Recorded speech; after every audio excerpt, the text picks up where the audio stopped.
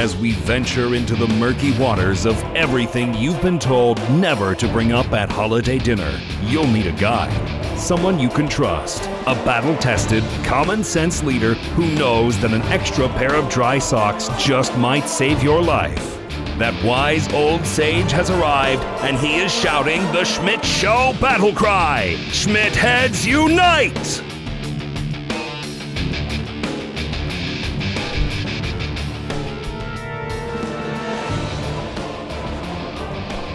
Good morning, good afternoon, good evening, depending on where you're listening to this, when you're listening to it. Good afternoon, good morning, whatever it is. This is the Schmidt Show. I am, in fact, your host, Brad Schmidt. Thank you for joining me this morning, this afternoon, like I say, wherever it is that you're listening to it, because, of course, this is a podcast, and while we do it live, we do broadcast it live, we stream it live. It's also, of course, available on demand 24/7 from podcast.theschmidtshow.com. So there's all kinds of ways for you to join the conversation and be a part of this whole situation and be a part of what we do here on the Schmidt Show podcast. The number is 866-766-1776. If you want to jump in and give me a call, share your thoughts, share your views on any of it. There's all kinds of ways to, of course, get a hold of us. Freenode chat room is hashtag SchmidtHeads. Facebook, Twitter, all of them, pretty much all of them anyway, on the Schmidt Show. And all you got to do is just search up the Schmidt Show or SchmidtHeads or something, and you'll find it. You'll see most of the profile picture stuff is just a picture of me looking very professional in a headshot that was taken by a professional photographer, somewhat on accident, but that's a story for another time. So anyway, we've got a lot to get to today, and I got to drop the call and restart my my call-in number because I kind of messed this up. So let's try this again. I am the host. I am not a guest of my own show. I am the host on my show. So let's try that again. So anyway, 866-766-1776 if you want to join the conversation. We'll get in here and have all kinds of fun. We've got some interesting things to talk about today. Of course, Alexandria what's her name? Alexandria Asiago Cheddar or whatever her name is. You know, she's always in the news because the left seems to love ignorance. So there's that. But we're also going to talk a little bit about some of the things that are happening with this criminal reform bill. There's some really bad provisions in this bill. The bill is just generally not that good, and it's one of the areas, you know, I've tried to be honest, and when I disagree with a particular politician, regardless of their political or party affiliation, I try to bring that up. Donald Trump and the quote unquote bipartisan love fest that's going on in Washington about this is. It's just generally a bad idea. It's called the First Step Act, Senate Bill 3649. This bill, it says it's a bill to provide programs to help reduce the risk that prisoners will recidivate upon release from prison and for other purposes. Essentially, this is a sentence reduction or easy out or early out kind of program for what we're told is nonviolent offenders. But the reality is the folks who wrote this bill, the folks who are behind this bill, their view of violent is quite a bit different from reality. The sum total of the bill, as one writer says, is to serve as a clever distraction and talking point while ensuring that as many people as possible are eligible for early release credits. And that, as you read through it, you begin to realize how kind of dangerous this really is. Because the way this bill was written, and I've got a link to an article that explains this in the show notes. written by Daniel Horowitz. And essentially, the way this bill was written, it was not written in a way that says, hey, nonviolent offenders will be eligible for early release. And here's what some of those nonviolent offenders look like, or what their convictions look like. The way this bill was written was pretty much everybody is eligible for early release. Violent, nonviolent, sexual predators, blue collar, white collar, pretty much everybody is eligible for early release credits except these people. And they give then some exceptions.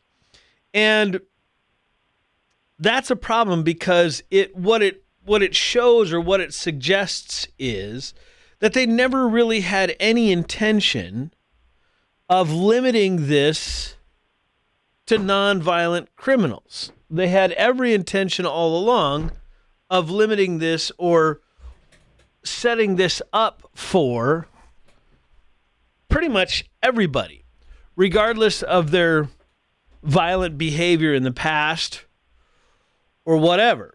And so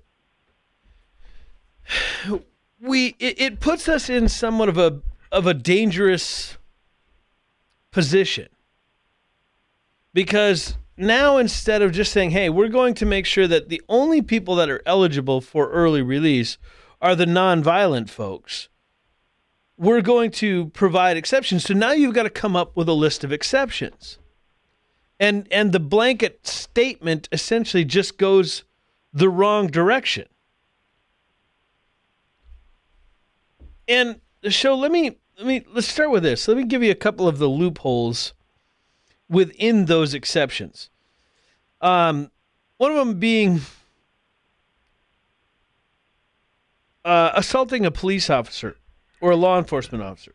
Someone convicted of assaulting a law enforcement officer, even if it was done with a dangerous weapon, this bill only excludes those who commit assault, quote, assault with the intent to commit murder. However, the categories of the assault within the federal code that are short of that qualifier would be eligible, including assaulting a law enforcement officer even with a dangerous weapon. So the idea being, if a violent murderer is trying to escape from the custody of a law enforcement officer, but they don't have the intent of murdering said law enforcement officer, then they are eligible for early release. So they can beat up a cop, shoot a cop in the leg, stab a cop, whatever they were trying to do to get away from this police officer. As long as they didn't have the intention of murdering said police officer, they'll be eligible for early release. So what that proves is that this really isn't about nonviolent criminals. This is about letting as many criminals, just no qualifiers, just criminals, back out onto the street, violent or not. Another loophole: someone convicted of assault resulting in serious bodily injury against a spouse, intimate partner, or even a child. Also, those convicted under U.S. Century Code 3559C2F, assault with intent to commit rape, aggravated sexual abuse, abusive sexual contact, aircraft piracy, and extortion, would still be eligible for release if it was their first time. So if you've only raped one person or hijacked one plane or sexually abused one child, that's okay. You're still eligible for early release. So as I said, to kind of open this discussion, the point of this is that they never really intended to limit this to nonviolent criminals. It was always intended to be left open to pretty much anybody, and then we'll stick in a bunch of exceptions that are so complicatedly worded that pretty much anybody gets to go free. So also, as I've mentioned here on the Schmidt Show, we have an an unpaid staff member. Well, we have 2 unpaid staff members because I'm not paid really either. We do have the Patreon account, but I've never actually, I haven't really quite figured out how to withdraw the money from Patreon. So there's a few bucks sitting in the Patreon account that I got to figure out how to deal with. I had to set up a new bank account at my bank, and anyway, it's a different discussion. Our other paid or unpaid staff member is the Half Indian Guru. Did I hit the right one? Oh, I got to turn you up. There you are. We're teaching you the basics of broadcasting. The Half Indian Guru is here with me. Noah Chalaya, those of you that listen to the Ask Noah show obviously recognize Noah and have a previous relationship with Noah. So, Noah, have you been following any of this stuff with the criminal reform? What are they calling it? The Criminal Justice Reform Act. They got a name for it. The First Step Act. I've been so unplugged from the news. Have you? I've been so I was on a work trip. Right. Yeah. Got done with that and got back and found that my house was just in desperate need of some TLC before Thanksgiving. Yeah. So I was up to family coming for Thanksgiving. Yeah, and we got family coming from out of town, stuff like that. And so I was up to like 5:30 in the morning cleaning and moving. Oh my gosh. We're hauling stuff out. We call the city. Turns out you can call the city and put a bunch of stuff on your berm. Right. And they'll come pick it up. But it's not like they charge you per pound or anything. It's just like a on or off thing. Fee? Yeah. So now we're like, okay. Can I just shove like an old abandoned car out there? I don't know abandoned car, but here's the thing. So we're doing some remodeling on our house, have been doing some remodeling, and of course we have taken all the remains and put them in our garage to kind of store them. And now it's like, we're just going to move all of that out there. But we've got like beds and dressers and doors and old furniture and lamps and ceiling fans and all stuff. So yeah, we're hauling stuff right and left. And it's a nice, mess. Yeah. Nice. Well, it's good to have you back. I know you, like I said, you were gone doing some cool techie learning stuff, and you're back in the state now. And judging by how you're dealing with that fader, maybe you should join me next time. I know. Apparently, well, I was looking. I'm like, everything in my studio at the radio station is always turned up. Yeah, I just hit the button and turn it on. Yeah, we're gonna we're gonna rearrange it a little bit because I've learned some best practices. Oh yeah, so we're gonna do that. But anyway, nice. all that to say, sorry, I didn't mean to drag you too far off topic. So no, I've not been following the news terribly. What I have been following though is there's a YouTube channel called Police Activity, and the entire channel is just these guys go around to police departments and say, hey, I saw that there was an officer involved shooting. Can I have the body cam footage? They don't put any opinion on it.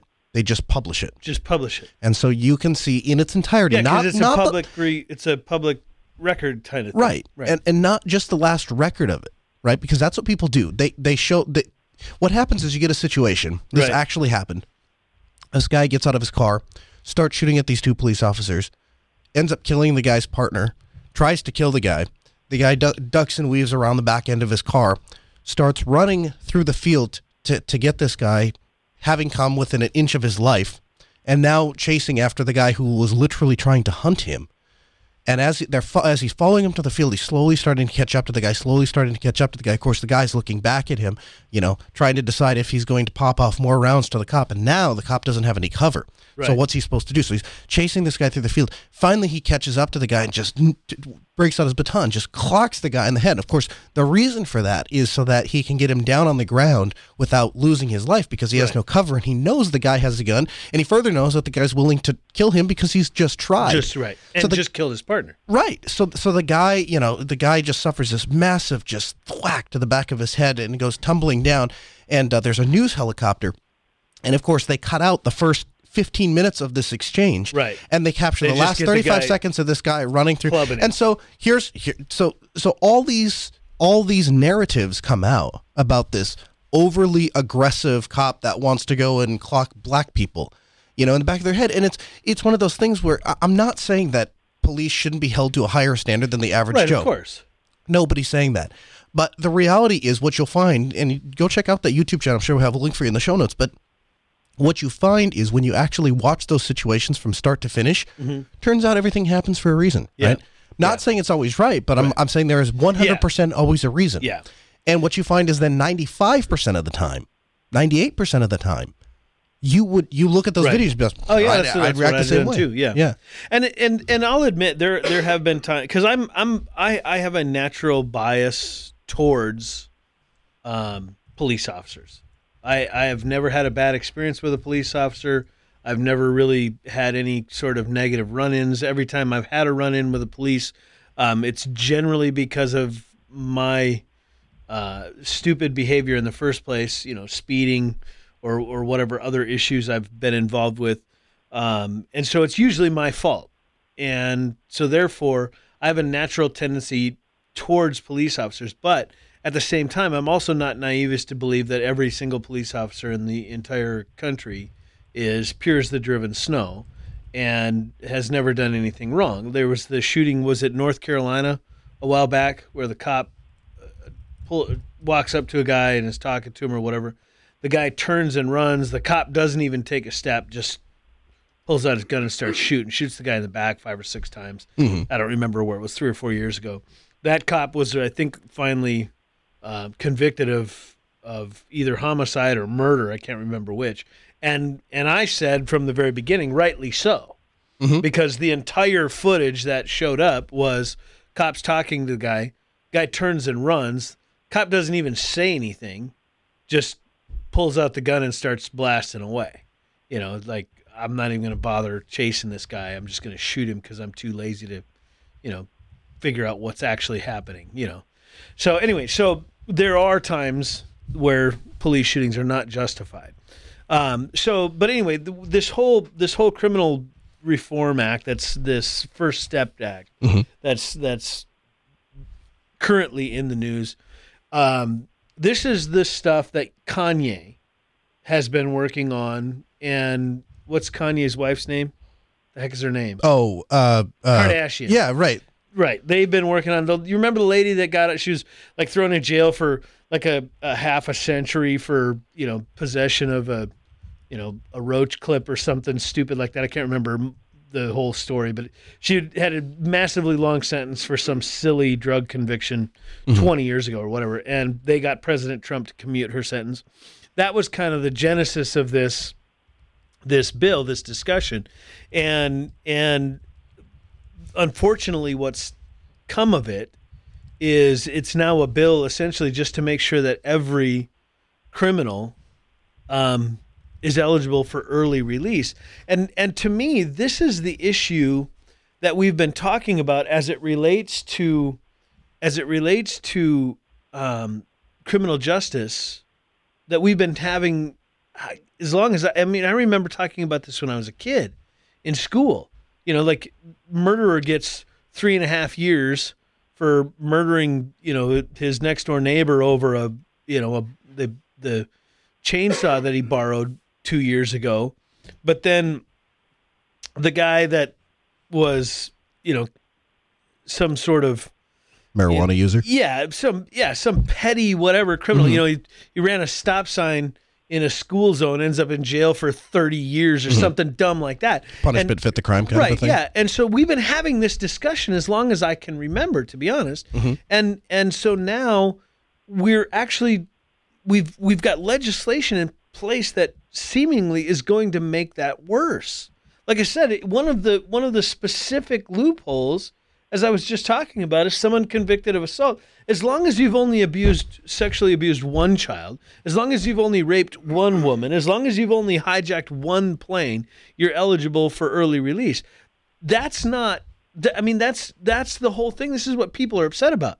Like the guy that rapes a kid, like that guy goes to jail forever. Right? Or you bury that guy under the jail. This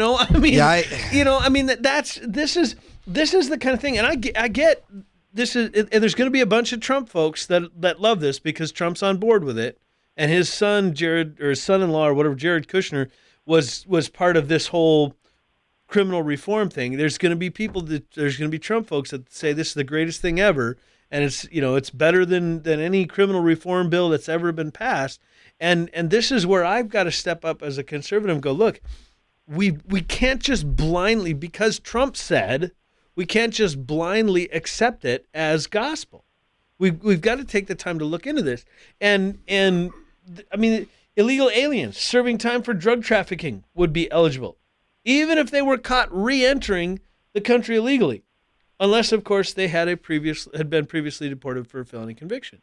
So, this is the Trump, the guy who was the hardline, anti-illegal immigration guy, is now backing a bill that allows for early release for illegal aliens convicted of drug trafficking. Like, this is the whole problem, right? Mm-hmm. Fentanyl and all this crap is coming into our country through Mexico and other places, of course, as well. But it's coming in through the southern border, and we're going to put legislation forward that allows them to be eligible for early release.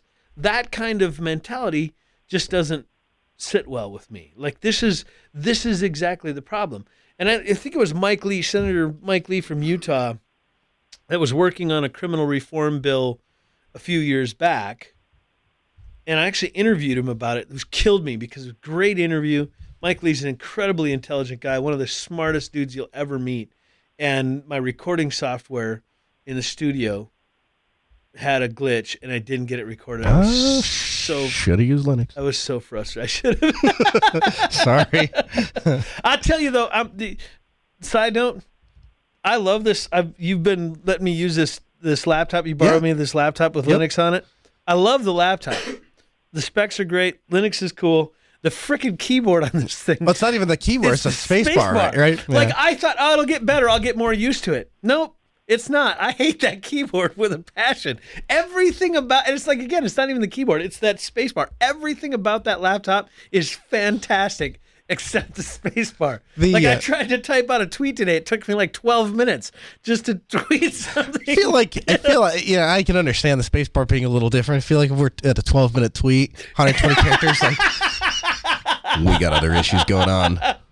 Yeah, I don't think it's the only explanation. Yeah, it might not be just the keyboard. It might be me. But yeah, so it's so funny to me. It's like, it's just so irritating to me. So anyway, side note, I lost my train of thought now. What were we talking about? We're talking about criminal reform, and you lost your interview. Yeah, Mike Lee lost his interview. But he was working on a similar bill that didn't do this. It did allow for, look, if you've been convicted, if you had a half ounce of weed or a half ounce or a half smoked joint in your ashtray in your car or whatever, you didn't go to jail for 20 years. Right. There seemed to be some legitimate efforts to make, quote unquote, the crime and the punishment seem to make sense. Mm-hmm. You murdered somebody, you were going away for a long time.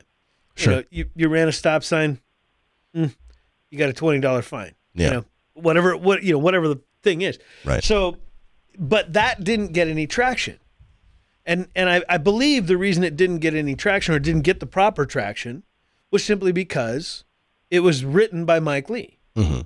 Probably the single most conservative member of the United States Senate. Mm-hmm. And because the Republicans, the establishment Republicans don't like guys like Mike Lee because they stand on principle. The Democrats absolutely hate guys like Mike Lee because he's a conservative. And so that bill doesn't get any traction. But now we've got Trump getting behind a bill that allows for exceptions that those who are convicted for drug-related robberies involving assault with a dangerous weapon and for violent carjacking resulting in serious bodily injury, all eligible for early release. Like, that's not like, the whole goal of all of this was, according to the people that pushed it forward, was we're going to make it so folks who have been convicted of non-violent crimes, a couple ounces of weed or they had an illegal prescription in their car or whatever it was, those people were going to let out early. The bad guys were going to keep in. And instead, what we've got is everybody gets out early except with a very few rare exceptions. In fact, it says even the few meaningless or meaningful exceptions in the bill, such as child pornographers, were only added later. Like, somebody had to go, hey, wait a second. Just a thought, but maybe somebody convicted of child pornography should not be allowed to be eligible for early release. What do you think about that? Oh yeah. Yeah, we should probably make an exception. Like they had to add that later. Like that wasn't part of their first discussion. Let me ask you something. What do you think about that? But what? Early release for people convicted of child pornography. And I say this as somebody who is, don't look at child pornography. I have no interest in child pornography. Right. But at the end of the day, there are two reasons to incarcerate people, right? Either we want to punish them. Yep. There are three reasons. Either we want to punish them, we want to keep them from doing harm to the rest of the public, or we want to rehabilitate them. Right. Those are the only three reasons. And I would argue that we don't even bother with rehabilitation. So I agree. I'm not convinced that sexual deviants can be rehabilitated. Well, but I don't think our prison system cares anything about rehabilitation. Oh. So you don't think the only reason we have a prison system is, like as you said, either to protect society from bad guys, right, or to punish bad guys for wrongdoing. It's either punitive or protective. So if it was up to you, you wouldn't even bother trying to rehabilitate anybody for any reason. Well, no, I absolutely think there is a possibility of rehabilitation. I don't think our prison system does it. I don't think our prison system tries to do it. So you're saying we should do a better job? I think the rehabilitative part should be separate. The prison system, in my opinion, the prison system should not be punitive. Okay. It should be protective. For example, if you steal, say, $10,000 from whatever bank through your hacking abilities because you're a techie guy and you figure out how to, Linux geek. Do you remember there was a movie back, I don't remember when it was, back in the 80s. It was a movie about a couple of guys. They figured out how to write a computer program that siphoned off all of the half cents in percentages in interest. It's a movie. So what they did is they wrote this script. This was their big deal. They worked for a bank, and they figured out that if you had interest in your account, or if you earned interest on your account, sometimes you earned, $12.13.47. Well, the 0.47 cents doesn't exist, right? Because we don't have half pennies in our currency. So it was just then rounded down to the $12.13. Right. But if it was $12.13.56, well, that was just rounded up. So what they did is they siphoned all of the 0.49 cents and lower off into an account. Well, they did this across every single account in this global bank.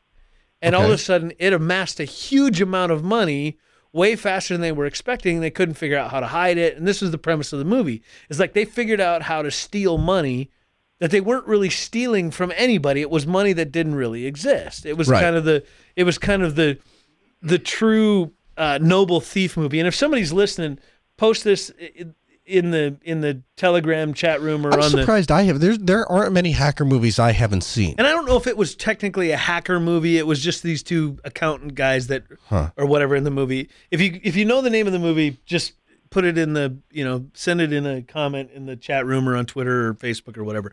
But the movie, that was the premise of the movie. So let's just say, for example, you figured out how to do this with your bank, whichever bank that you bank with. Nobody's injured by it, but it's obviously, at the very least, it's unethical. And, one could probably argue illegal, extortion, or not extortion. What's the word I'm looking for? Embezzlement or whatever, just straight up theft. So you've not really damaged anybody. You've not really harmed anybody. And there's not a high risk of you doing that again. So your punishment, in my mind, is, or your crime is a crime that needs to be punished. And I don't believe that society would need to be protected from someone like you. But now if you go out and just start randomly murdering people for the fun of it with an axe, now you're a danger to society. And so that's where you go for prison. That's where prison fits in for you. But as far as the other crime, the quote, I don't believe there is such a thing as a victimless crime. Really? But no, I don't think every crime has some sort of victim somewhere. I mean, unless you bring up a movie scenario where. No, I was just going to say prostitution. Absolutely not a victimless crime. Well, let me ask you this. Most prostitutes not all, most prostitutes are trafficked. Okay, but that's not a fair argument. That's not because now we're so voluntary consensual sex for money with another human being. Just that alone, right? Because here's my issue with it. And again, I don't mean to just drag the topics all over the place. Right. But here's my issue. My issue is if you walk in and you go on Tinder, you look a girl up, you say, "Hey, I'll take you out for dinner and let's go get a pizza and let's go back to my place and have sex." Okay? Cost you $20 and you got laid. Yep. Now, if I just skip the pizza and give the girl $20, oh, by the way, that first thing, that's perfectly legal. You can do that. Yeah. If I just skip the pizza and give her the $20, now that's prostitution and it's illegal. Right. But if I put a video camera in there and say I'm going to sell it afterwards, well, now that's adult filmmaking, and now I can give her the $20 and it becomes legal again. Right. The act stays the same throughout all three of those scenarios. One is legal, one is illegal, one is legal. So my question is, are there crimes that aren't currently against the law? Are there victims that are being victimized that are not currently allowed to charge them with? Right. Or are we charging people with the victimless crime? Because to me, it's logically inconsistent, right? So what I would tell you is that the victim is not the girl that you were involved with, or not you personally, but in this scenario, example, because I know you, and that's not the girl in the example is not the victim, but her roommate, her sister, her other friend, or someone else that sees this and goes, "Hey, I need $20," and ends up getting involved in some other scenario that is not consensual or quite as consensual, becomes the victim. And because we allow it to happen, and I know that's a bit of a stretch, and I get that, and I won't deny that it's not a bit of a stretch, but not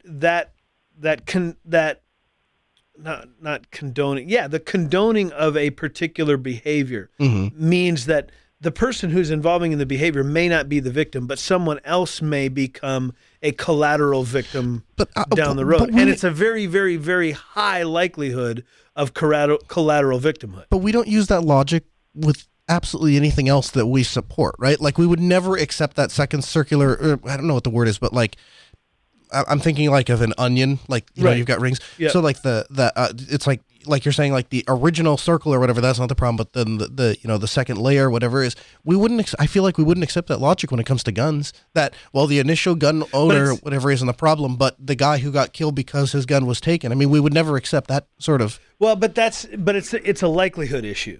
Okay. So you're saying it's not likely that it's not likely that a responsible gun owner would allow his guns to fall. It happens, but like for me, I shouldn't say always, 99% of the time I'm carrying, you know, we've done this before. I'm carrying right now as we eject the magazines and oh, we're doing that? Okay, all right. And eject. Okay, there we go. Yeah. There, now we're all clear. So, you know, you and I carry regularly, and I make it a very intentional part of my lifestyle to make sure that my guns are always secured. Hashtag me too. Yeah, always. You know, so the likelihood of me losing control of my weapons is very low. Sure. But if I am willing to engage in what many people would consider immoral behavior and just random sex with a random woman, it is the likelihood of other extenuating circumstances and other immoral behavior is very high. You know, does that make sense? Yeah. No, it does. I can see what you're saying. I mean, I still don't know if it gets me all the way there, but I at least can understand how you're squaring it. Right. So the other one, drug use, right? For the most part, I mean, if you want to shoot up and OD on heroin, what do I care, right? Exactly. It's your money, right? It's your life, right? I don't really care. Exactly. But the problem with it is, if you're willing to engage in that kind of behavior, what other kinds of behavior are you willing to engage in? That become, because you and I have had differing views on legalizing marijuana, right? We bring it up all the time because it's literally the only thing we disagree on. It's like the only thing we disagree on. And I don't know that we really disagree that much on it. Because I would be I've mentioned before, I'm not necessarily totally opposed to decriminalizing marijuana. Sure, yeah. Taking it from a felony or misdemeanor and making it a ticketable offense. I don't know what they would call that. Like speeding is not technically a crime. So, right, yeah, it's not a criminal offense. It's not a criminal offense. Yeah. It's a traffic infraction, yeah. Yeah, it's a fraction. Infraction. So so however that works, I wouldn't necessarily be, up to a certain point. Like if you're carrying, there was a guy that was just busted right here in North Dakota going from Portland, Oregon to Pennsylvania somewhere. Mm-hmm. Dude had 30 pounds of marijuana in his back seat. Oh, well. I'm guessing that's probably not for personal use, No, however, he also had a bunch of other drugs as well. Right, but. yeah. But like, here's the one of the things that I think does get left out of that discussion is those of us that do plan in bulk. Like, I don't buy toilet paper 4 rolls at a time, right? I go to Sam's Club and I buy as many as I can fit in the back of my full-size Suburban. Right. The reason for that is I know that I'm going to use it at some point, so why not just stock up? Yeah, but 30 pounds might be a bit excessive. I was going to say, I'm a former addict, and it doesn't work like that. It would take an excessively long time to smoke 30 pounds of pot. I mean, think about a pack of cigarettes. Most people smoke a pack a day, right? The kind of that's the standard. How many packs of cigarettes a day do you smoke? Right. Think of the weight involved in a full pack of cigarettes. It's what? Half an ounce? Right. And that's of tobacco? Yeah, right. Right. So if it takes me a day to smoke a half an ounce of cigarettes, and most people don't smoke a half ounce of weed a day. Yeah. So even if you smoke a quarter ounce of weed every day, there's 16 ounces in a pound. So it takes you 1 month to smoke a pound. It takes you 30 months, theoretically, to smoke 30 pounds. So you're now talking 3 years supply. Yeah. It's going to go bad before you get it all. Right. So chances are he was not using that for personal use. So anyway, but the point being is I don't believe that there is such a thing as a victimless crime. There's always a victim, and at the very least, there's a collateral victim. So for example, in your scenario, the girl that you're willing to pay $20 for sex or whatever. Sure. What about a parent? If that was your daughter, and I get that this now this falls into the realm of personal, emotional stuff and doesn't really fit in legal discussions. And not only that, I mean, there are plenty of things that, I mean, like I said, no, and I'm willing to admit that that's not really a fair argument. Well, it's just a really slippery slope. I mean, I wouldn't feel very good if my daughter started getting into the Me Too movement or put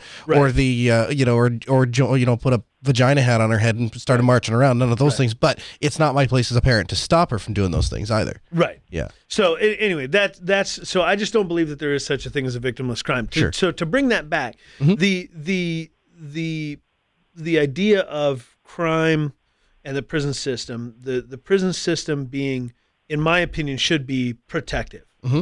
If you've done something that does not put the public in danger, I don't believe prison is the place for you. Sure. I think Bernie Madoff, for example, the guy that the Ponzi scheme dude, whatever, made $50 billion or whatever it was, right? Mm-hmm. Obviously, he's a danger to society, but is he like a physical danger to society?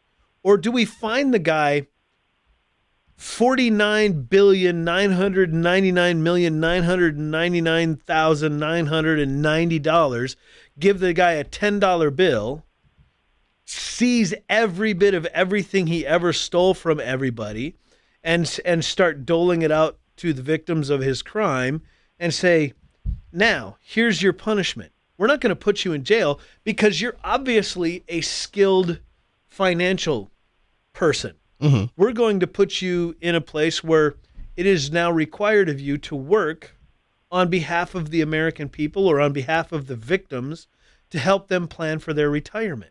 Mm-hmm. You will work for free for the people that you defrauded to help them figure out how to recover from some sort of financial calamity that they're now facing because of your actions. To me, that seems like a better use of somebody like Bernie Madoff than throwing him in jail and keeping him from anything involved with finances. Now, of course, someone like that would have to be very closely supervised, to make sure that he's not, continuing to defraud people. But the theory is the point of it. Because every time I bring up one of these, well, but what about this? Look, it's a theory. I'm not saying Bernie Madoff should now get his own Edward Jones office and be allowed to start, So those sorts of things is how I think we need to approach the criminal justice system. Mm-hmm. Now, you sexually assault somebody, you beat somebody up in a bar, or honestly, even if you get in a bar fight mm-hmm. and somebody gets assaulted or hurt, maybe jail isn't the place for you. Yeah, mutual combat laws. Well, but even beyond mutual combat laws, even if you just sneak up on somebody and cold cock them and blindside them in a bar fight because he lost a pool game or whatever, is jail really the place for that guy? Maybe he's a plumber enjoying a night out on the town with his buddies, and he's a really good plumber. Hey, instead of throwing this guy in jail, maybe we make him do some community service and force him to go through alcohol rehabilitation or whatever, and we make him go fix all the plumbing at the local courthouse or, at the local dog shelter or whatever else other thing that he can provide something to society instead of putting him in jail, taking away from his kids and his family, and now putting his kids and his wife in a position where they are wards of the state because they have to be on welfare and all of these other things because their provider, the guy who was making $100,000 a year as a plumber, is now in jail. It seems to me that we need to readdress, is it protective or is it punitive? Because if it's punitive, mm-hmm. if we make that decision, fine. That's the decision we make as a society. We're going to just punish everybody by putting them in jail. Fine, whatever. But I think that's the decision we've got to make with the criminal justice system in the first place. Sure. Is it going to be punitive or is it going to be protective? And I believe prison should be protective. Mm-hmm. There's a reason there's big walls around it with barbed wire on top, right? Because the people in there are dangerous to society. And if they're not dangerous to society, fine, I'm okay with them being released early or whatever, but their punishment needs to be reevaluated. You don't just get out and get to go free. Maybe you get to get out on the condition that you will go to trade school and learn how to be a plumber, or you will, whatever, go to police academy, mm-hmm. learn how to be a cop, whatever it is that you need to do to quote unquote repay your debt to society mm-hmm. and move forward and become a more productive member of society.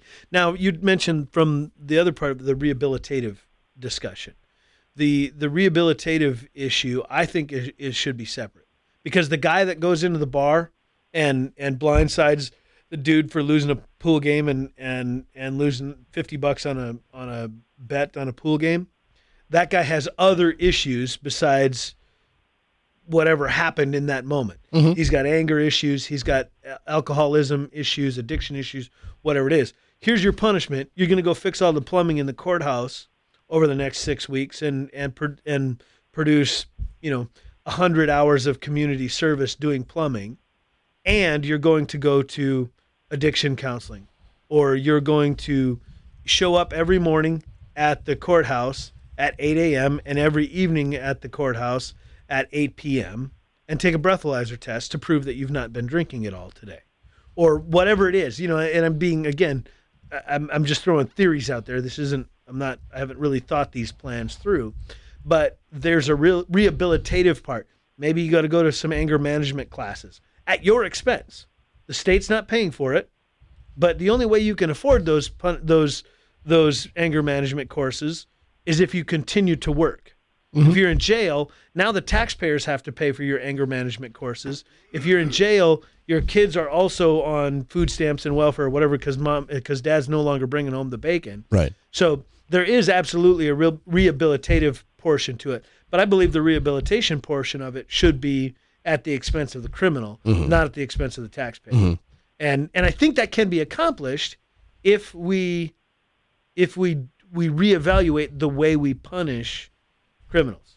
Now, if you're just you're a serial killer, there's probably there's some sort of rehabilitative thing, But I mean, if you're John Wayne Gacy or Jeffrey Dahmer or somebody like that, chances Who's are. a nice? Hey, you know what? So, pretty sure it was Jeffrey Dahmer. It was Wisconsin, right? Yep. Yeah. Okay.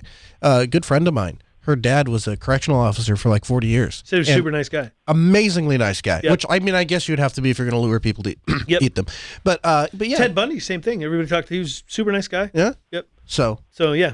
But anyway, chances are that guy's probably not going to be rehabilitated. And even if he is, he still poses a threat to society. You have proven by the murdering 12 or 15 people or whatever the number was that you are dangerous and should not be allowed in society unsupervised. So you go to jail and you sit there for the rest of your life or however long it is till you can prove to us as a society that you've A, repaid your debt, and B, are no longer a danger. right. And if you can't prove that you are no longer a danger, Charles Manson was never able to prove to the parole board in California that he was no longer a threat to society. So he never got out. Died in jail as what? Did he have cancer or something? I think he got I don't know. liver cancer or whatever it was. I don't remember. Anyway, so that's my view on how we address the criminal justice system. This bill, and I would encourage you, this is something that I don't think I've really talked about much on the show. I talk about it on my radio show from time to time. Contact your senators, contact your representatives, and tell them to vote against this. And tell them why. Don't just say, I want you to vote against the First Step Act. Tell them, I want you to vote against the First Step Act because it allows for people who have committed rape, sexual abuse of a child or some other thing. Sure. As long as they've only done it once, they're still eligible for immediate or for early release. So tell them why you don't want them to vote for it. Because a lot of these senators, a lot of these congressmen and stuff, I've talked to some of them.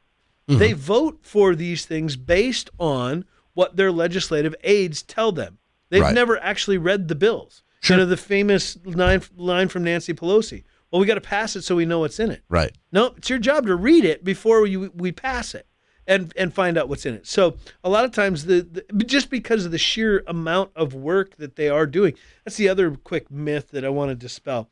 The senators and congressmen, those guys do actually work really long days and put in a lot of effort in the legislative offices in our nation. And sometimes they just don't have time to read it. So they rely on and trust the people on their staff that they've hired to be legislative aides and things like that to give them the information like, hey, this is a good bill. You should vote in favor of it. Your constituency seems to have a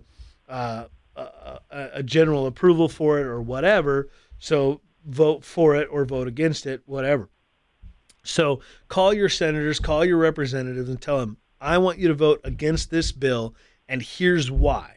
And sometimes you'll actually get through to your senator or your representative. Sometimes you'll get an aide or whatever, but do the email thing. People always say letter writing campaigns, write an email, send them an email. Do that because they do actually. I actually have some friends that are legislators and they actually have said we do read the emails and they do oftentimes influence the way we approach this kind of stuff. And they said sometimes you'll just get a form letter back that says thank you for your interest in whatever issue, and don't take that as they don't care. It's just they want you to know that they've received your email or whatever. But also call them, talk to them in person, talk to their communications people, talk to their secretaries or whoever it is that answers the phone. Talk to them in person and tell them vocally. Don't just send the email. Do both. So anyway, that's one discussion for the day. I've got a couple other things that I was going to get to, and I'm not sure we're going to have time to get into all of this. Let's see here. Get back to my show note links. Oh, we're not going to have time. I might have to save this one for next week. Representative Eric Swalwell out of California wants to ban assault weapons, or what he calls assault weapons that are actually just semi-automatic rifles of pretty much any kind. Yeah, he doesn't want to ban a Ruger Mini 14. Right. Yeah. Yeah. Because there's a big difference between that and an AR-15. Right. Yeah. Exactly. Pretty So much. they don't. The Ruger Mini 14 doesn't. Or wait, yeah, it does accept a 30 round mag. Well, but it doesn't have a detachable. No, it does have a detachable stack. That's here. Well, the magazine isn't up to. No, it is up to 30. Well, it's not 223. No, it is chambered. Well, geez, Brad, help me with this. One is brown and one is black. Oh, that's what it is. But it's not black and scary. But my mistake. But the new Ruger Mini 14s you can get with a composite stock. So well, maybe they'll just ban those stocks. Yeah. Because that's really, as we all know, the Democrats believe that anything is black is scary. oh. But it's true. It's true. Man, I haven't heard people talk about Democrats like that back from when they were against the civil rights thing. Well, you realize that the KKK was originally all Democrats. it was a military arm of the Democrat Party. Anyway, so yeah, we know that just because it's black, that's why the Democrats think it's scary. So thank you for clarifying that for us. Yeah, no problem. No. Thank you for helping me. I was confused. So anyway, Swalwell, this guy from California, I think that's how you pronounce it. It's Swalwell. Honestly, I don't care enough to pronounce his name properly, but it's Swalwell or whatever his name is. He wants to ban all these semi-automatic rifles, not handguns, because they don't do as much damage, is what he said. So my friend who has a Desert Eagle 50 Action Express that holds 15 rounds in the magazine, I believe. I think it's 15 rounds. That won't do as much damage as an AR-15. Sure. Just the stupid logic of some of this. But so anyway, some guy on Twitter calls him out and says, so essentially you're looking for a war, because if you try to ban assault weapons or ban semi-automatic rifles, that's what's going to happen is you're asking for a war. And Swalwell's response was, well, it'll be a short war because the government has nukes. That's what. Now, I'm not gonna go so far as some have said. Some have tried to say, well, he'd be willing to nuke American citizens. I don't think that's the point he was getting at, but he perfectly clarifies the argument that people like me have been making for a while. The purpose of the Second Amendment, explicitly so by the Founding Fathers, was to be able to stand up against a tyrannical government should the government get out of control. Right. And so by him simply saying that, hey, yeah, but the government has nukes, that's part of the problem. Now, I'm not suggesting that we as the United States government should not have nuclear capability as far as our weaponry goes. The idea of a standing army was something that was not really popular among the Founding Fathers. But we are in a different world today, and there are threats all around. And in order to maintain a militia of the people, which actually I'm not sure that I don't know that I would be opposed to that. George Washington used to say that any man 18 to 50 should be regularly trained and available for service in the event of any interesting emergency, I think was the quote that he used. So I'm not sure that I would be opposed to that, because I'd be on board for that. So here's my thought with this whole Second Amendment and all this kind of discussion. And again, like I say, we're not going to really be able to dig into this, but maybe what we should be doing as the government is not talking about ways to disarm citizenry, but maybe we should be talking about mandatory gun training for all males 18 to 50. Mandatory training at whatever age, starting 14, 16 or whatever, so that by the time they reach 18 and are quote unquote in that range of being eligible for the militia, they are prepared. They've been trained. They know how to operate weapons, not just handguns, not just rifles, not just bolt action or semi-automatic, whatever, but maybe get some training on a howitzer, maybe get some training in a tank, maybe get some training in a fighter jet, whatever it is. trained in the use of arms, because the folks that were being trained in the use of arms in 1776 at the founding of our nation, they were being trained with the most modern weaponry there was available. Mm-hmm. The musket was the AR-15 of the day. It really was. They had the most advanced weaponry available to them as citizens. There was no one in the government that had bigger guns than the citizens did. Even cannons. There's in the Federalist paper, 43. I can't remember the number. I'd have to look it up. But James Monroe actually wrote a letter to a private ship owner when the private ship owner asked, "Hey, are we allowed to have cannons on our boats? Because we have, pirates and things wanting to attack us and whatnot." And James Monroe actually wrote a letter, said, "Well, of course. Why wouldn't you be allowed to have cannons on your boat? It's your boat, and if you can afford to buy a cannon and want to put it on your boat to protect yourself from bad guys or the British, feel free. Go right ahead. There's nothing in the United States law that says you shouldn't have a cannon. So should I be disallowed as a citizen from having a comparable weapon to the cannon? What would a cannon be in today's world? A tank, a howitzer, a nuclear weapon? Now, I'm not suggesting that the average Joe citizen should have access to nuclear weapons. Right. But you get the point, right? Mm-hmm. I mean, we should be, in my opinion, at the very least, mandatory training paid for by the government for all citizens to be ready to use the most advanced weaponry of the time in the event that we've got to rise up against the government.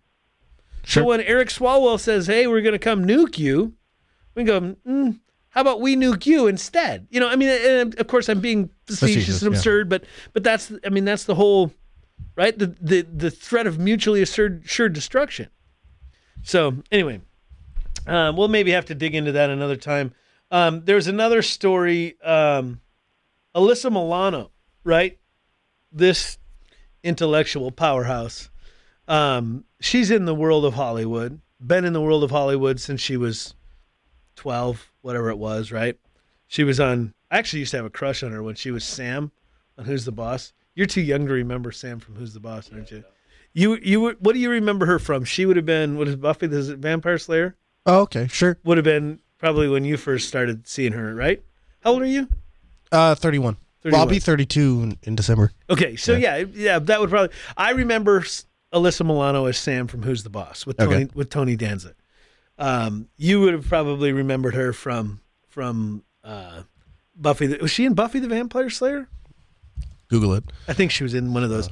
Anyway, I'm Googling. Yeah, so she IMDb. She's been in IMDb Hollywood since she was like 12 or 13. 11, 12, whatever age she was at.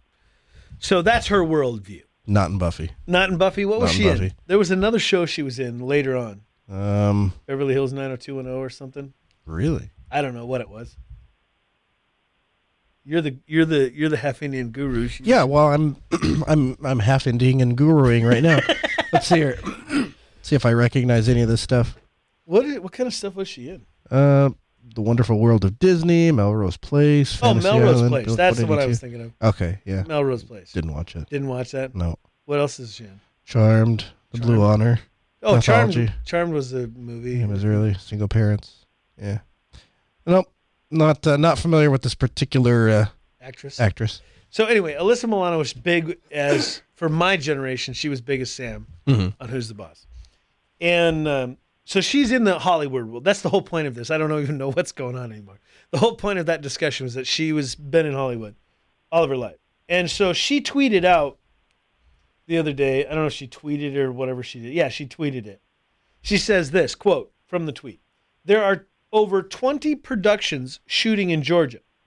Is the entertainment industry willing to support the economy of a totally corrupt state that suppresses democracy, where the winner isn't the best choice for the people, but the best schemer or crook?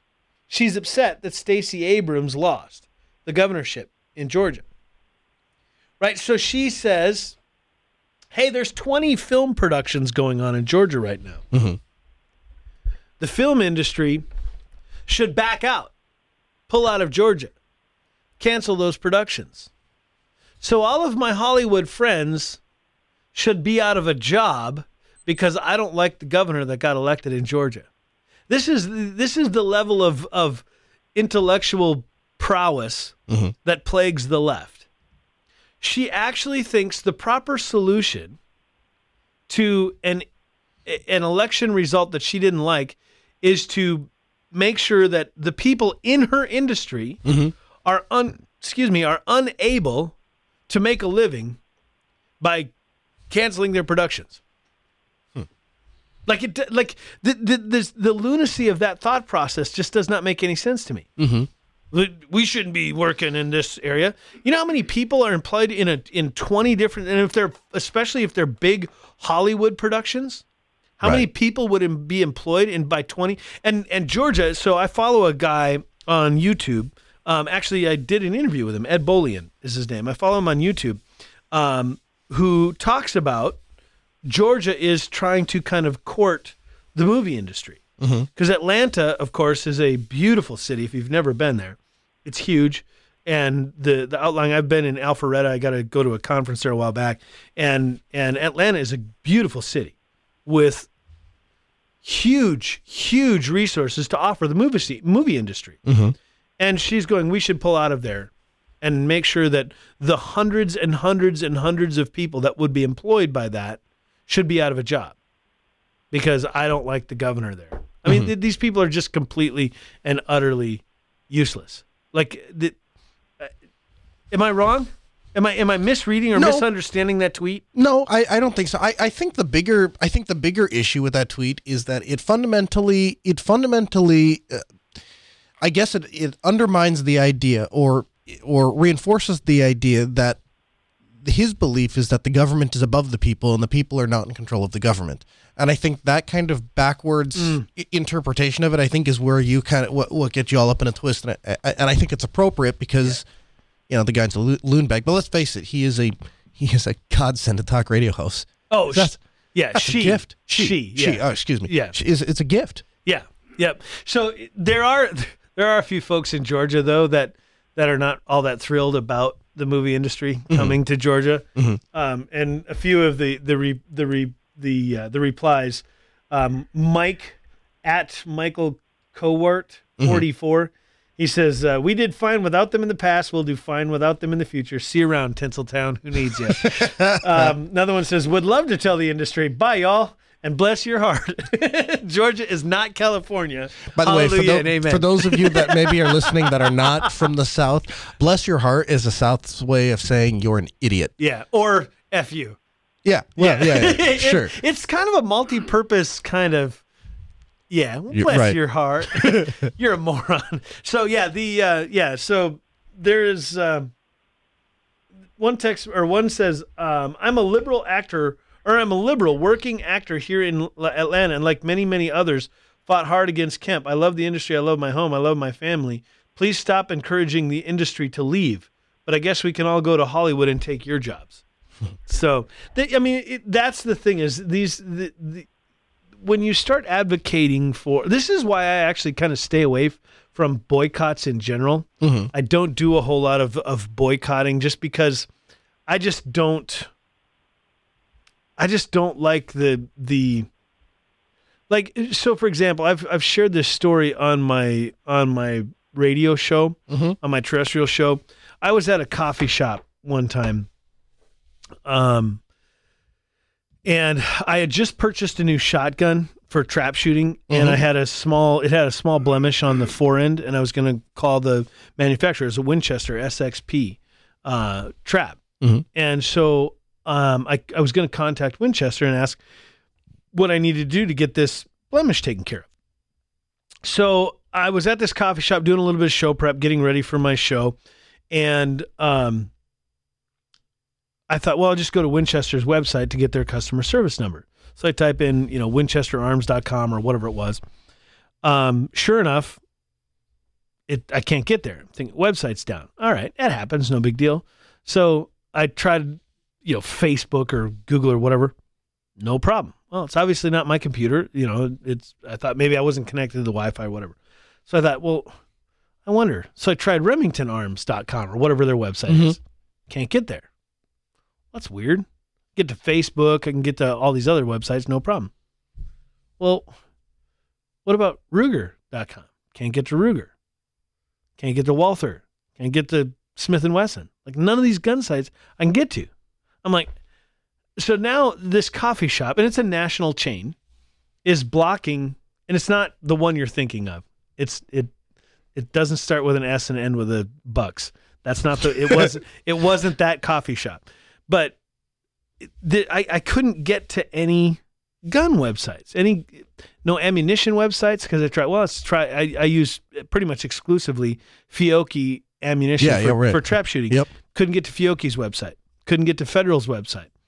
So, well, that's weird. Why would all of these gun websites or ammunition manufacturing websites be blocked at this coffee shop?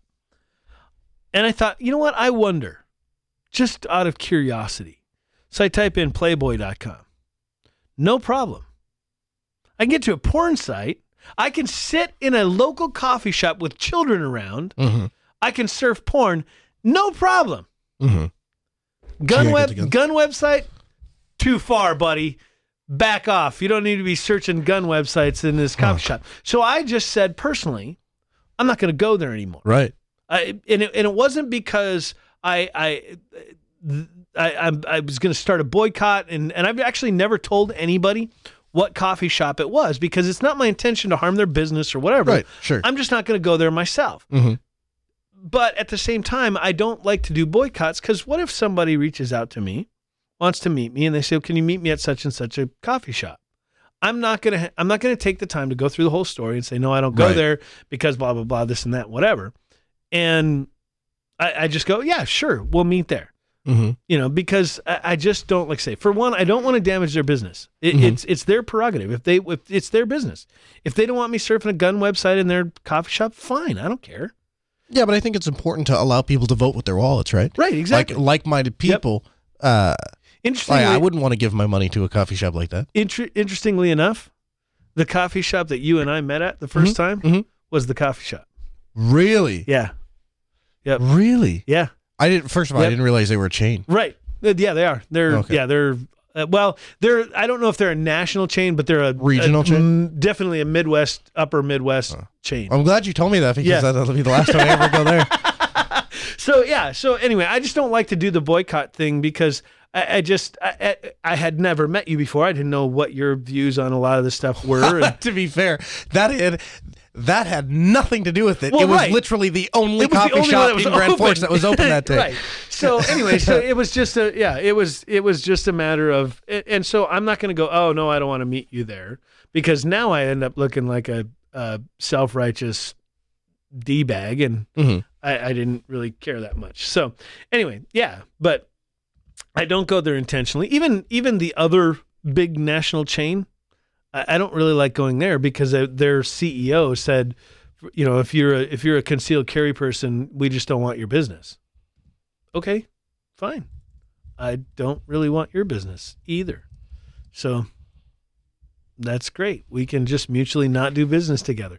There's a great local coffee chain right here in our town. Mm-hmm. There's got like four different locations right here in our local town. Mm-hmm. I've actually talked to the owner of the company, and we've had a discussion about what gun should I carry, because the owner wanted to get a gun and didn't really know a whole lot about them, and but felt like, hey, I want to get a gun and be ready to protect myself if necessary, and they asked, hey, would you give me some advice and help me? Absolutely. And so that's the coffee shop that I like to go to. So, all right. Well, Noah, we've got, we're going to maybe have to readdress the gun one next week when we have more time. Mm-hmm. But yeah, we're not quite there. We ran out of time, and I've got other things to do today. My son's car, He is learning an expensive lesson. Oh no! That saga continues. Yeah, okay. So I got to bring this up to you, and might as well do it on the podcast, right? Sure, why not? So the repair shop that we took it to. So okay, here's the story. He's 17. My son's 17, trying to learn how to do cookies in the mall parking lot, right? Like we've all done in the wintertime in this part of the country. He overcooks it a little bit, ends up hitting the curb, and cracked the aluminum wheel and bent some of the suspension stuff on the left front. We take it to the shop because I could have fixed it, and I have in the past, but I just didn't have the time, and I thought he needs to get back on the road because we were actually borrowing a vehicle from you, right? For him to get around and back and forth to work. So he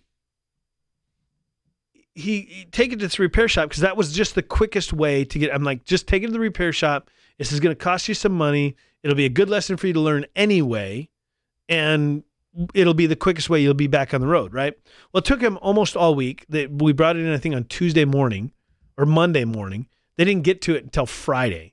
They didn't get it, and so they put in a new strut. They said the strut was twisted. That's why it was bent and out of whack, right? So they finally get to it on Friday. They put the new strut in. It's still all crooked and bent and out of whack. And they said, we don't really know what else it is. It could be the lower control arm. It could be the steering knuckle, but I said, just don't fix anything else. I'm going to take a look at it, see what I have to do. Because it may not, my son got the car. His boss bought it for him. It's $300 pretty much out of a junkyard. So it's not going to be worth putting $1,000 worth of suspension parts into. Right. And so I said, just don't do anything else. I'll take a look at it and we'll determine if it's worth fixing. Yeah. If not, my son's been saving up some money and he can just buy a new car. So I get it to his shop where my son works. They've got a kind of an indoor shop, and we got it inside. I take the wheel off, and literally less than 2 minutes, I find the problem. Huge crack in the steering knuckle. It's a cast metal part. Huge crack. Like it's glaringly obvious. You in order to put the strut in, you had to look exactly at the part that was broken. They missed it. The only thing that I can think of is they didn't even look. They just said, well, it might be the strut. We'll just replace that and not even bother. They flat out lied to me and told me that they inspected it, that the strut was bent. Sure. Probably didn't need to replace the strut. This steering knuckle was probably the whole problem. So my son spends $150 on a new strut, $80-some worth of labor to replace a part that didn't need to be replaced. And they missed the issue. Not only did they miss the issue, they missed a massive safety issue. And had it broken the rest of the way, my son ends up careening into oncoming traffic. Right. And either hurt someone or kill someone or himself. So I was a little ticked off about that. So I've got to go finish dealing with that today. Good news is you're probably getting that strut for free. Yeah. I don't know if I'm going to bother with that. I think I'm just going to go because I took a picture of it. Yeah. Because I'm not one of those let me speak to your manager kind of people. Oh, I'm the let me speak to your manager. Well, when it's incompetence, right? Like if you tell me, listen, we don't really have time to dig into it, and I work with a lot of local businesses, and most of them are pretty straightforward with me. They'll say, listen, I don't have time to dig into it. This is what it could be, but we wouldn't know unless we did X, Y, and Z. Right. I'm fine with that. Take your best guess. Let's go ahead. Exactly. Or I'll pay you to dig into it. Either way, but I want to know what we're doing. But when you tell me, we looked at it and blah blah blah. Now I got a problem. Yeah. Yep. So anyway, that's the rest of my day today. So with that, the Schmidt Show wraps up, and we got our. Got to careful. It can't be too loud because YouTube gets upset. Yeah, YouTube gets upset. So we're out. We will see you next week. Again, as always, there's all kinds of ways to find us: Twitter, Facebook, Freenode, Schmidheads. Pretty much, theschmidtshow.com is where you're listening to the live stream. Podcast.theschmidtshow.com is where you download the podcast or subscribe. Patreon, check us out there. Help us out. We want to do this more. We want to do this 4 days a week at least. So with that, we will see you next week. It's News Radio. No, it's not. I almost gave you my call sign for my terrestrial show. It's the Schmidt Show podcast. We'll see you next week.